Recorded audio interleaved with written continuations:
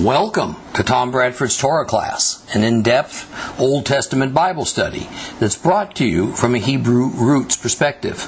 This week's lesson is week number 9, the book of Revelation, chapter 3, continued.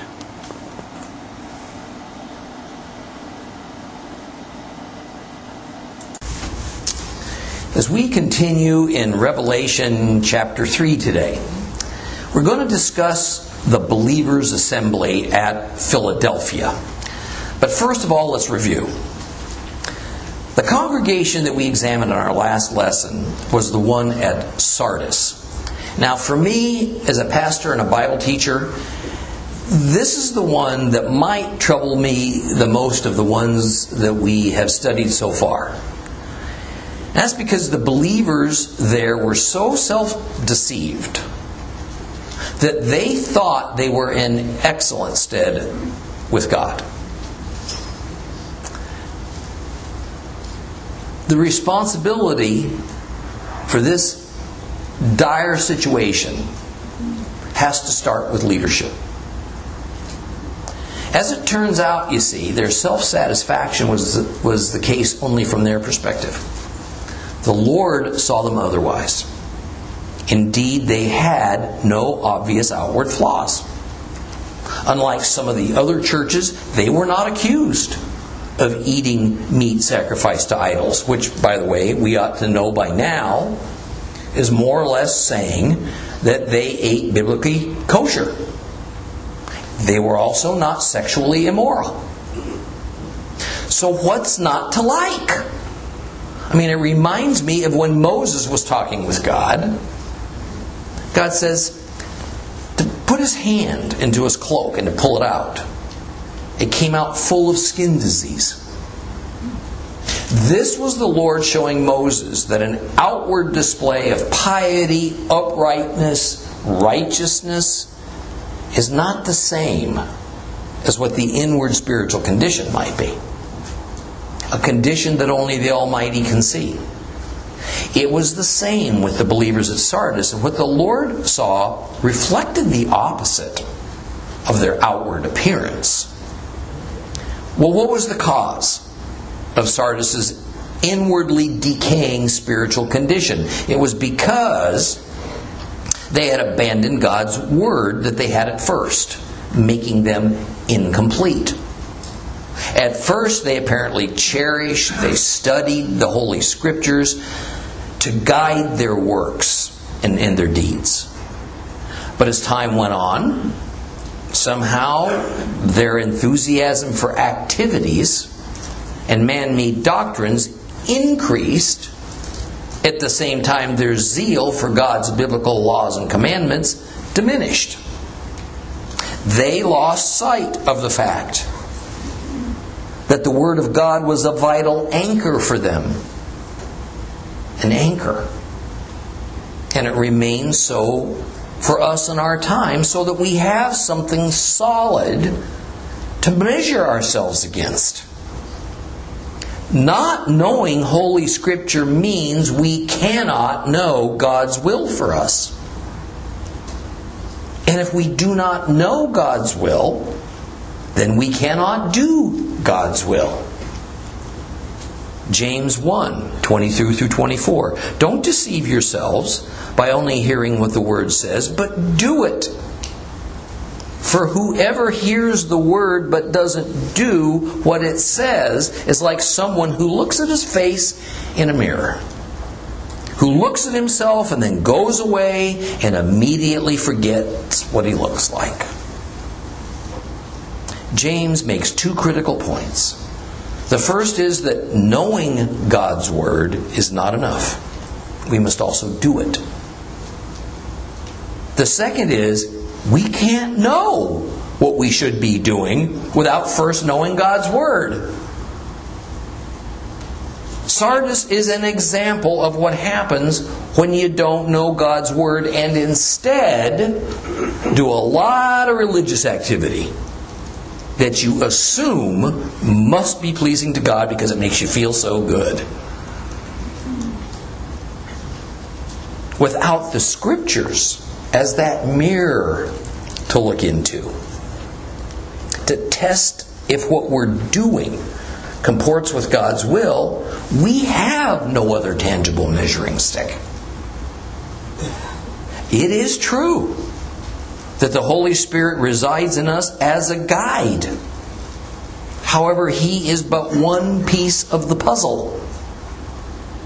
The all too prevalent Christian viewpoint is that with the Holy Spirit in us, we no longer need Bible knowledge or to obey God's commandments because He replaces it. The thought is that the Holy Spirit will tell us supernaturally whatever God wants us to know or to do, what is right and what is wrong for us. This is a distortion of what Scripture tells us. Rather, the Holy Spirit can be a teacher who will help us to know how to understand what the Bible tells us and how to apply that in every situation. But make no mistake, the Holy Spirit is not each believer's personally customized Word of God. Nor does He redefine evil and sin person by person. The sin of ignoring God's Word, and therefore each doing what was right in his own eyes, well, that's far more serious than one might have thought. The divine threat was that the believers' names, which were currently written in the book of life, would be blotted out. It would be removed if they didn't repent and get back to taking the Bible seriously. This is a good time to highlight that the Old Testament was their only Bible at this time. And it was going to remain that way for another century or more. Let's read what John wrote down now about the assembly in Philadelphia. That would be in Revelation chapter 3, starting at verse 7. So if you have a complete Jewish Bible, that's going to be on page 1536. And we're just going to read verses 7 through 13. So Revelation chapter 3, verses 7 through 13. To the angel of the Messianic community in Philadelphia write, here is the message of the HaKadosh, the true one, the one who has the key of David, who, if he opens something, no one else can shut it. If he closes something, no one else can open it. I know what you're doing. Look, I have put in front of you an open door. No one can shut it. I know that you have but little power. Yet you have obeyed my message. You have not disowned me. Here, I will give you some from the synagogue of the adversary, those who call themselves Jews but aren't. On the contrary, they're lying. See, I will cause them to come and prostrate themselves at your feet, and they will know that I have loved you. Because you did obey my message about persevering. I will keep you from the time of trial coming upon the whole world to put the people living on earth to the test. I am coming soon. Hold on to what you have, so that no one will take away your crown. I will make him who wins the victory a pillar in the temple of my God, and he will never leave it. Also, I will write on him the name of my God and the name of my God's city, the new Jerusalem coming down from out of heaven, and my own new name. Those who have ears, let them hear what the Spirit is saying to the Messianic communities.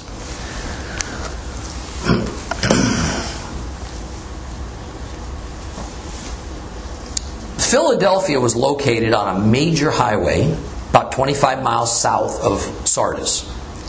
It was founded by Attalus Philadelphus, king of Pergamum, about 200 years earlier. Nothing outstanding about this city during this time is reported, except that it experienced a number of severe earthquakes. that may have kept the populace in recovery mode so much of the time that the city couldn't prosper or develop a signature industry. That is probably why, in verse 8, God refers to the Philadelphian congregation as having only a little power. It was a minor place. It had very little influence in the region. Scratching out a living was the order of every day. Now, the standard opening protocol of the 7 letters is used, whereby the divine vision being, God, introduces himself by his characteristics, but, again, gives no name. He describes himself as HaKadosh, the Holy One, the True One, the one who has the key of David, who, if he opens something, no one else can shut it, and if he closes something, no one else can open it. Now, overall, this is a new description that has not been used in the Old Testament for any of the persons of the Godhead. In fact, although it is an allusion, this is pretty close to an actual quote from the Tanakh, from the Old Testament. And it's about as close as we're likely to find in the book of Revelation. Beginning with the part of the quote that starts, "The one who has the key of David." These words are actually originally found in Isaiah chapter 22.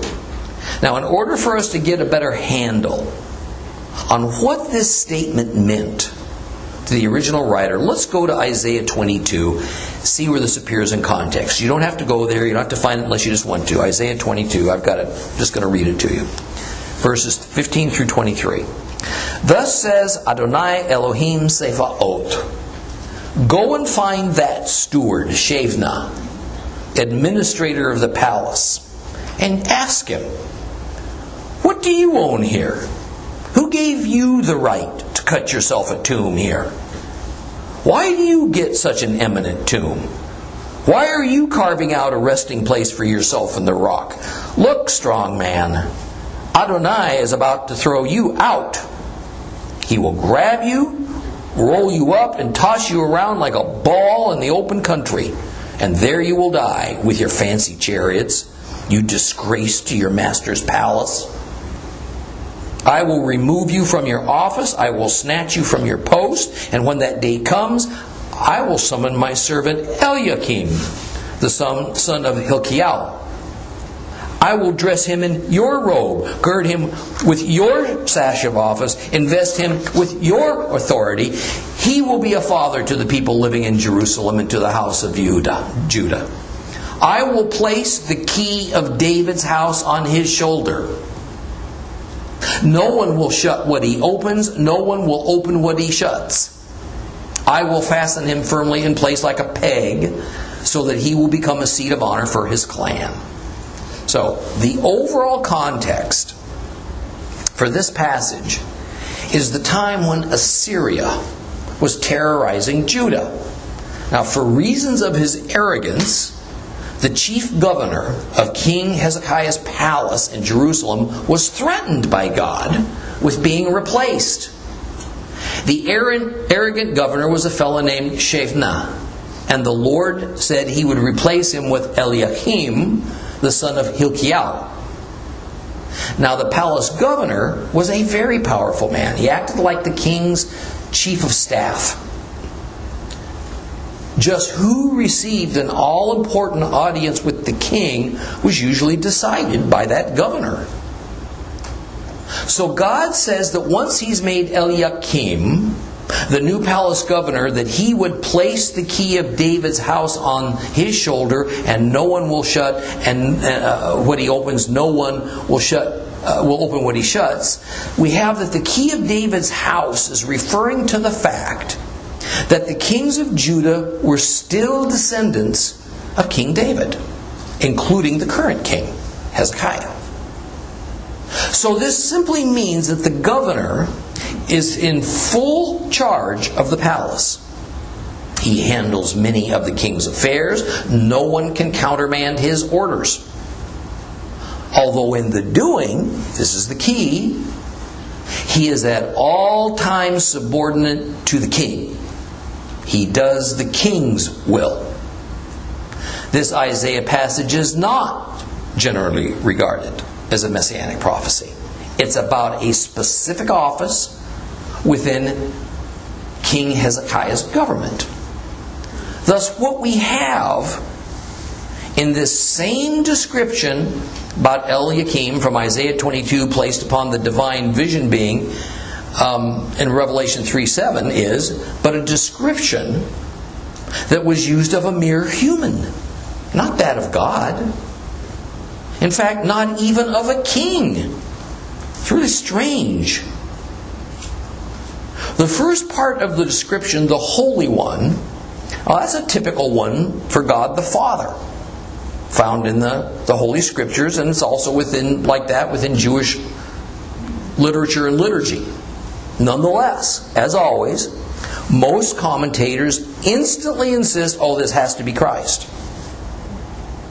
Yet, this insistence itself creates a real conflict with rather standard Christian theology as it concerns the Trinity. Follow me with this. See, interestingly, the comparison that's usually made is that Eliakim is to be seen as a type of Christ. Therefore, Eliakim is the undisputed governor over the king's palace in the same way that Christ is the undisputed governor over the kingdom of God. And whatever either of them orders to be done, nobody can override. However, if this is the comparison and analogy that John intends, if it is, then we must note that just as Eliakim has been given full authority, he is not autonomous. It is still not his palace. And furthermore, he's subordinate to the one whose palace it is, the king. Therefore, it follows that it would be, if this is the intended analogy, that Yeshua has been given charge over God's palace, God's kingdom, even though God the Father remains the owner of the kingdom, and Yeshua is but the governor under the Father's authority, not his own. And while this does not agree with most Christian doctrine on the structure of the Godhead, making all the persons of the Godhead co-equal, with no one in authority over the other, we once again see John's theology of the Godhead pop up. That the Father, the Holy One, He is the preeminent king. And the Son is His subordinate that rules what the Father owns and has delegated to the Son to rule, but at the Father's pleasure. Since the divine being is not named in this letter, nor in any of the 7 letters, neither will we force the issue and name him simply to comply with assumptions and man-made doctrines. Verse 8 says that what God has put before the brethren of Philadelphia, no one can shut. Now clearly this is a play on words of the description used back in verse 7. And it means that the Lord has set out a mission and a pathway for the Philadelphian believers. And no one, no human, no spirit being, has the authority to change it or stop it.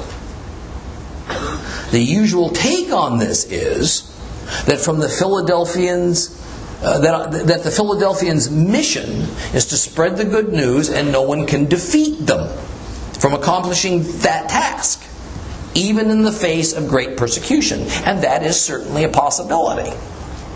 However, there is also the possibility that this statement is connected to the next verse that speaks of God sending this congregation some people from the synagogue of Satan, people who that are defined as those who say they are Jews but they are not, And then they will come and prostrate themselves before the Philadelphian believers because they will learn that God loves these Jewish believers. In other words, these members of the synagogue of Satan are not being sent to harass or test the believers of Philadelphia. Rather, they're being sent to learn an important lesson. It is what God's love truly is. And that these believing Jewish people remain the apple of His eye. Now, the synagogue of Satan, that phrase, synagogue of Satan, is, as I see it, a play on words. And by the way, the New Testament contains a number of word plays in it.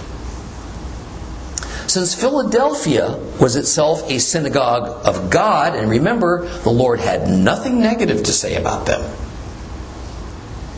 then those who oppose God's work through the body of Christ are called a synagogue of Satan, or in other words, a synagogue of the adversary.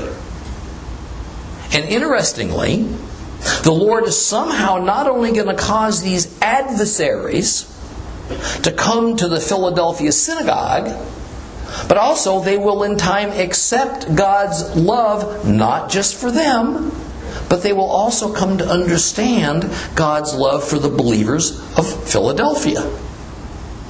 Now, for their part, the Philadelphia believers are to accept these folks. These folks from the synagogue of Satan, as God puts it. And they're to see them as just part of their divine mission. Now, here's the thing that helps us understand this rather odd intention of God. First, we must question the nearly universal Christian theology that demands that these pretend Jews who are said not to be Jews are nonetheless really Jews. Let me say that again. This is the typical Christian theological take on this verse. That these are pretend Jews who are said not to be Jews, but they really are Jews. Kind of convoluted, huh? Only, as Christian doctrine would have it, they are Jews who Judaize. Therefore, God disqualifies them as Jews and takes away their status as Jews. Now, we discussed this in an earlier lesson, and I'm not going to repeat it, except to say we need to take this verse in its plain sense,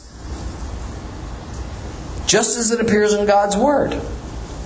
These are people who claim they are Jews, but they are lying, and they're not Jews. That's what it says. What is a person who's not a Jew? A Gentile. That's not so hard, is it? Remember, this scene is taking place in Asia, a Gentile region, far away from the Holy Land. These are Gentiles, insisting they are Jews, just as the passage says they are, because Judaism was actually a very admired religion at this time, adopted by many Gentiles. Further, it is biblically prophetic that Gentiles and Gentile nations would eventually want to attach themselves to Israel and to Israel's God, and they would come humbly, asking to. Isaiah 45:14. Here's what Adonai says. The earnings of Egypt, the commerce of Ethiopia, and men of stature from Sheva will come over to you and become yours. They will come in chains and follow you. They will prostrate themselves before you. They will pray to you, surely God is with you. There is no other. All other gods are nothing. Zechariah 8:23. Adonai Zevaot says, when that time comes, 10 men will take hold, speaking all the languages of the nations. They will grab hold of the cloak of a Jew and say, we want to go with you because we have heard that God is with you. There are several other passages that say essentially the same thing. The part of verse 9 that is so heartwarming for me is when it says of the Jewish believers of Philadelphia, "And they will know I have loved you." Even the Old Testament prophets commented that because of God's discipline of His people, Gentile nations will become haughty. They will think that God has abandoned His people. Now, of course, a significant portion of Christianity believes that God has indeed switched His loyalty from Jewish people to Gentile Christians. So here God affirms just how much He continues to love His people. Now, verse 10 implies that there may have been an earlier communication with Philadelphia about persevering in the face of these persecutions and troubles they've been facing. Perhaps it only means that believers in general are taught to persevere. It's not really clear. But what is clear is that to persevere means to hang on to the faith and not falter. Hang on to the faith and not falter. It means to stay the course, to tell the truth, to not water down the gospel.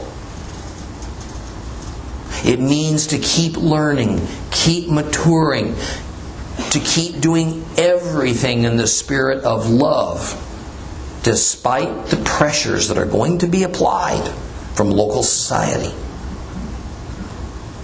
And this Philadelphia has accomplished to God's satisfaction, and He commends them for it.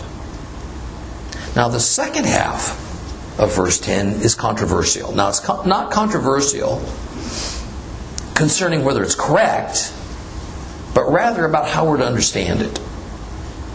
It says that because the believers of Philadelphia have persevered, then I will keep you from the time of trial coming upon the whole world to put the people living on earth to the test. Now, a standard interpretation of this passage is it's speaking directly of the tribulation period and obliquely of the rapture that is meant to save believers from this tribulation. This may well be so. However, I see it a little bit differently. First of all, the words translated as trial and test in this verse come from the Greek peirazo. And these words have to do with the idea of going through an ordeal, for the purpose of being proved innocent or guilty, or being proved worthy or unworthy. The Greek word for tribulation is thlipsis. Now, one would think that if indeed the Christian concept of the tribulation was what was intended here in Revelation 3:10 of all places, then the word used would be thlipsis, not peirazo. Part of what complicates this matter is the phrase, people living on the earth. Who are these people living on the earth? David Stern, in his commentary on Revelation, points out that there are two equivalent Hebrew phrases that may be what's being expressed by the Greek and then translated on to the English. The plain sense of the passage seems then to be referring to all human beings. If that's not what's being expressed here, then it is most difficult to interpret the sense of it. And so a few points of view have come about based on one's end times doctrine. For instance, pre-tribulation rapture adherents, for them this means every person still alive who's not a believer, because all believers will have been raptured away to safety in heaven. Others think it means that believers will be sealed by God, so they're not subjected to His worldwide wrath. But we must also consider that this had a direct meaning to those believers of Philadelphia in their era. Because you see, persecutions under Nero had already happened. And while they were localized, nonetheless they were devastating on believers. The persecutions under Domitian, who was the current Roman emperor, were even more widespread. And in time, the persecutions under other Roman emperors would grow even more intense. So from John's perspective, and from the Philadelphians' perspective, this likely was a warning of what was coming, accompanied with an assurance that God would protect them in some unnamed way from the worst of those persecutions. I concede that in addition to referring to the time of John and soon thereafter, it could also be referring to the end times that is still ahead of us. And we need to keep that in mind in our time and beyond. Yet there is not enough evidence for us to come to a firm conclusion from what's written here. Verse 11 makes the idea that this is meant to refer to something immediately ahead for the Philadelphian congregation, more likely. Now that's not to preclude something later as well, because the Bible proves that it is usual for prophecy to happen more than once, but in different ages. That is, the divine being says, I am coming soon. Soon did not mean 2,000 years or more to the people who heard and read this letter. Soon meant imminent to John, to Paul, and no doubt to all the good folks of Philadelphia. Were the believers of Philadelphia eventually protected from some of the savagery of the Romans? There's no evidence either way. This seems convincing enough to speak about. Therefore, it is far more likely that this divine protection that's being offered was not physical. It was spiritual. It is that even if the Philadelphians were to lose their physical lives, their far more important spiritual lives were going to be held safe by God. And it is guaranteed. Here is what Yeshua said about this when teaching his disciples perhaps as much as 60 years prior to John writing the book of Revelation. In Luke 12, 22 through 32, we read this. To his Talmudim, his disciples, Yeshua said, because of this I tell you, don't worry about your life, what you will eat or drink, or about your body, what you will wear. For life is more than food, the body is more than clothing. Think about the ravens. They neither plant nor harvest. They have neither storerooms nor barns, but God feeds them. You are worth much more than birds.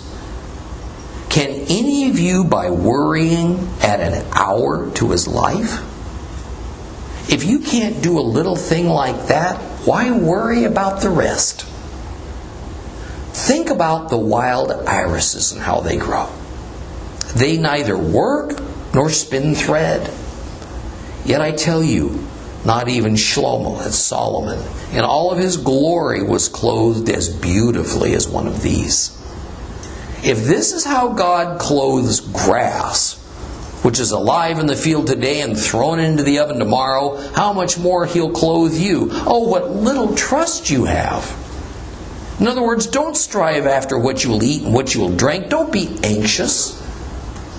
For all the pagan nations in the world set their hearts on these things. Your Father knows that you need them too. Rather seek His kingdom. All these things will be given to you as well. Have no fear, little flock, for your Father has resolved to give you the kingdom. In the book of John, Christ prayed this to His Father. John 17, 11 through 15. Now I'm no longer in the world. They are in the world, but I am coming to you.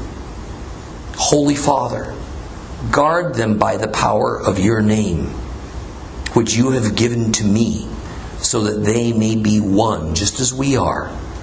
When I was with them, I guarded them by the power of your name, which you have given to me. Yes, I kept watch over them, and not one of them was destroyed, except the one meant for destruction, so that the Tanakh might be fulfilled. But now I'm coming to you, and I say these things while I am still in the world, so that they may have my joy made complete in themselves. I have given them your word, and the world has hated them, because they do not belong to the world, just as I myself do not belong to the world. I do not ask you to take them out of the world, but to protect them from the evil one. See, while there have been instances that God bodily rescued His people, more often than not, He gave His people the endurance and the faith to suffer through the most terrible of times. And this is why I have serious doubts that the statements in the letter to the Philadelphians meant to imply that God was going to bodily rescue them from persecution. And it's why I have those same serious doubts that we're going to all be raptured to heaven prior to tremendous persecution being inflicted upon the world by the Antichrist. And we're going to get into all that with much more depth later on in Revelation. But suffice it to say, it would break God's biblical pattern to whisk His worshipers away to avoid persecution of other human beings upon us. Rather, the goal has always been to strengthen His worshipers to endure as an example to those of weaker faith, even to those who don't yet believe.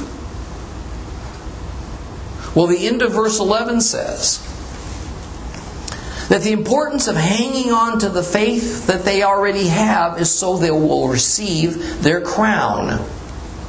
See, the crown for believers is symbolic of being admitted into the kingdom of God.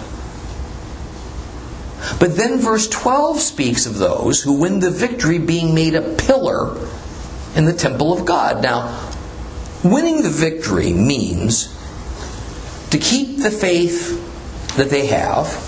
And while no doubt the mention of pillars in the temple is a metaphor, perhaps figurative, the image this would conjure up in the minds of Jews at that time is quite different than how Gentile Christians of today would think of it. Indeed, there were two well-known pillars of the temple, destroyed probably 2 decades earlier by the Romans, and they were given names: Boaz and Yakin.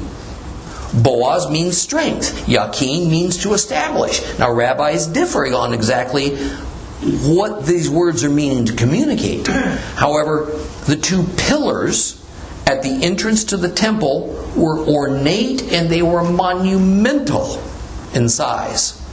They were the prominent features that visitors would first notice. No matter, since Revelation is primarily a Jew writing mainly to other Jews, these two pillars are what is being referred to. And whatever they symbolized to Jews in that era is the crux of the statement about believers being made pillars, spiritual pillars of God's temple. Well, next in verse 12, man, there's an amazing amount of information given in only a few words. There we read, "Also I will write on him the name of my God and the name of my God's city, the New Jerusalem, coming down out of heaven from my God, and my own new name." Now this, no doubt, is far future to the era of the believers of Philadelphia, although they thought it was not very far off. See, think about their situation. For them, a new Jerusalem, well, that was their great hope. The former Jerusalem and its temple were destroyed by Rome about 20 years earlier. Jerusalem and the temple were the national and the spiritual symbols of the Jewish people, and they were greatly missed. So when the words of this letter say to them, "Oh, a new Jerusalem is coming down out of heaven," I'm certain of it, that most, if not all, the Jewish believers took this as meaning that Jerusalem and the temple would soon be rebuilt at the direction of Jehovah. I mean, this is great news. Now, history shows us this was not the case. And in fact, this event is still future to us. In fact, the final few chapters of Ezekiel speak of when this prophecy comes about. Well, when the passage speaks of the divine being writing the name of God and also the name of God's city, this New Jerusalem, on the believer, we need to think less in terms of names like Bob or Chris or Dorothy, and more in terms of name in the sense of reputation and character and identity. This was the primary sense of the word name in this and in earlier eras, even though today that's a purely secondary sense of the meaning of the word. So what we have is God identifying with the believer and the believer with God, as well as the New Jerusalem identifying with the believer and the believer with the New Jerusalem. We even have the divine being saying He's going to receive a new name. Now think about that. God is saying He is going to have a new name. Whoa. Now this is primarily meant in the sense of reputation. However, a new reputation can also reflect a new given name, as given names in ancient times were meant to reflect or inspire a certain reputation. Later on in Revelation, we are going to read of a new heaven and new earth being created, as well as a new city of Jerusalem descending from heaven. In Revelation 21, 1 and 2, I'll give you a little preview. Then I saw a new heaven and a new earth. For the old heaven and the old earth had passed away, and the sea was no longer there. Also I saw the holy city, New Jerusalem, coming down out of heaven from God, prepared like a bride, beautifully dressed for her husband. Now what's also exciting is when we read about this New Jerusalem getting a new name. We actually find that in Ezekiel 48. And after this chapter in Ezekiel explaining about the territory that the tribes of Israel will receive after the millennial kingdom of Christ, the final words of the book of Ezekiel, the final words, Ezekiel 48, verse 35 says this: "The perimeter of the city will be just under 6 miles long. And from that day on, the name of the city will be Adonai Shema." Adonai is there. That will be the new name. It will not be called Jerusalem anymore. It'll be called Adonai Shema. So indeed we see Ezekiel writing almost 700 years earlier back up what we just read here in Revelation 3:12, or perhaps John is alluding to Ezekiel in this dramatic statement. And oh, by the way, this is really fun. When we look at the original Hebrew in Ezekiel, the name of the city is not Adonai Shema, as the complete Jewish Bible has it. It is Yehovah Shema. That is, God's formal name is used. And so it means Yehovah is there. And Yehovah is either the name for the totality or the God of the Godhead, or it's the exclusive name of the Father. I think the weight of evidence is that Jehovah is the Father's name, and the name for the totality of the Godhead is Elohim, and sometimes Yah. But reasonable people can differ over this.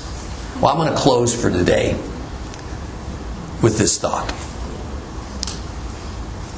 The issue of identification is everything for human beings. And it's especially so for believers. Over and over, Old and New Testaments, we are told to identify with the God of Israel if we want deliverance and redemption. Even a mixed multitude from Egypt joined Israel because they opted for that identification with Jehovah. Now, just as we see some churches in John's era battling to keep that identification with God and with Christ, and some failing, so it is today. Man-made religions, man-made religious systems will always attack authentic believers who hold fast to God and Christ, because those systems are false and they cannot hold up to testing. This is why God always finds Himself working with remnants, never with the mainstream. Later in Revelation, we will read about God judging all of these false religious systems of the world that billions of people follow in full confidence, believing them to be safe and correct. I'm sorry to say that much of the Christian church today falls within that category, as too many have given up the word and authority of God in exchange for an easier, cheaper, more congenial religion consisting of a few bumper sticker slogans, some humorous sermons, and a pious-looking exterior. We have been reading in these letters just what identification with God looks like and what it does not. Which is why every letter ends with the strong admonition, those who have ears, let them hear what the Spirit is saying to the Messianic communities. Next week we will talk about the seventh and final letter to Laodicea.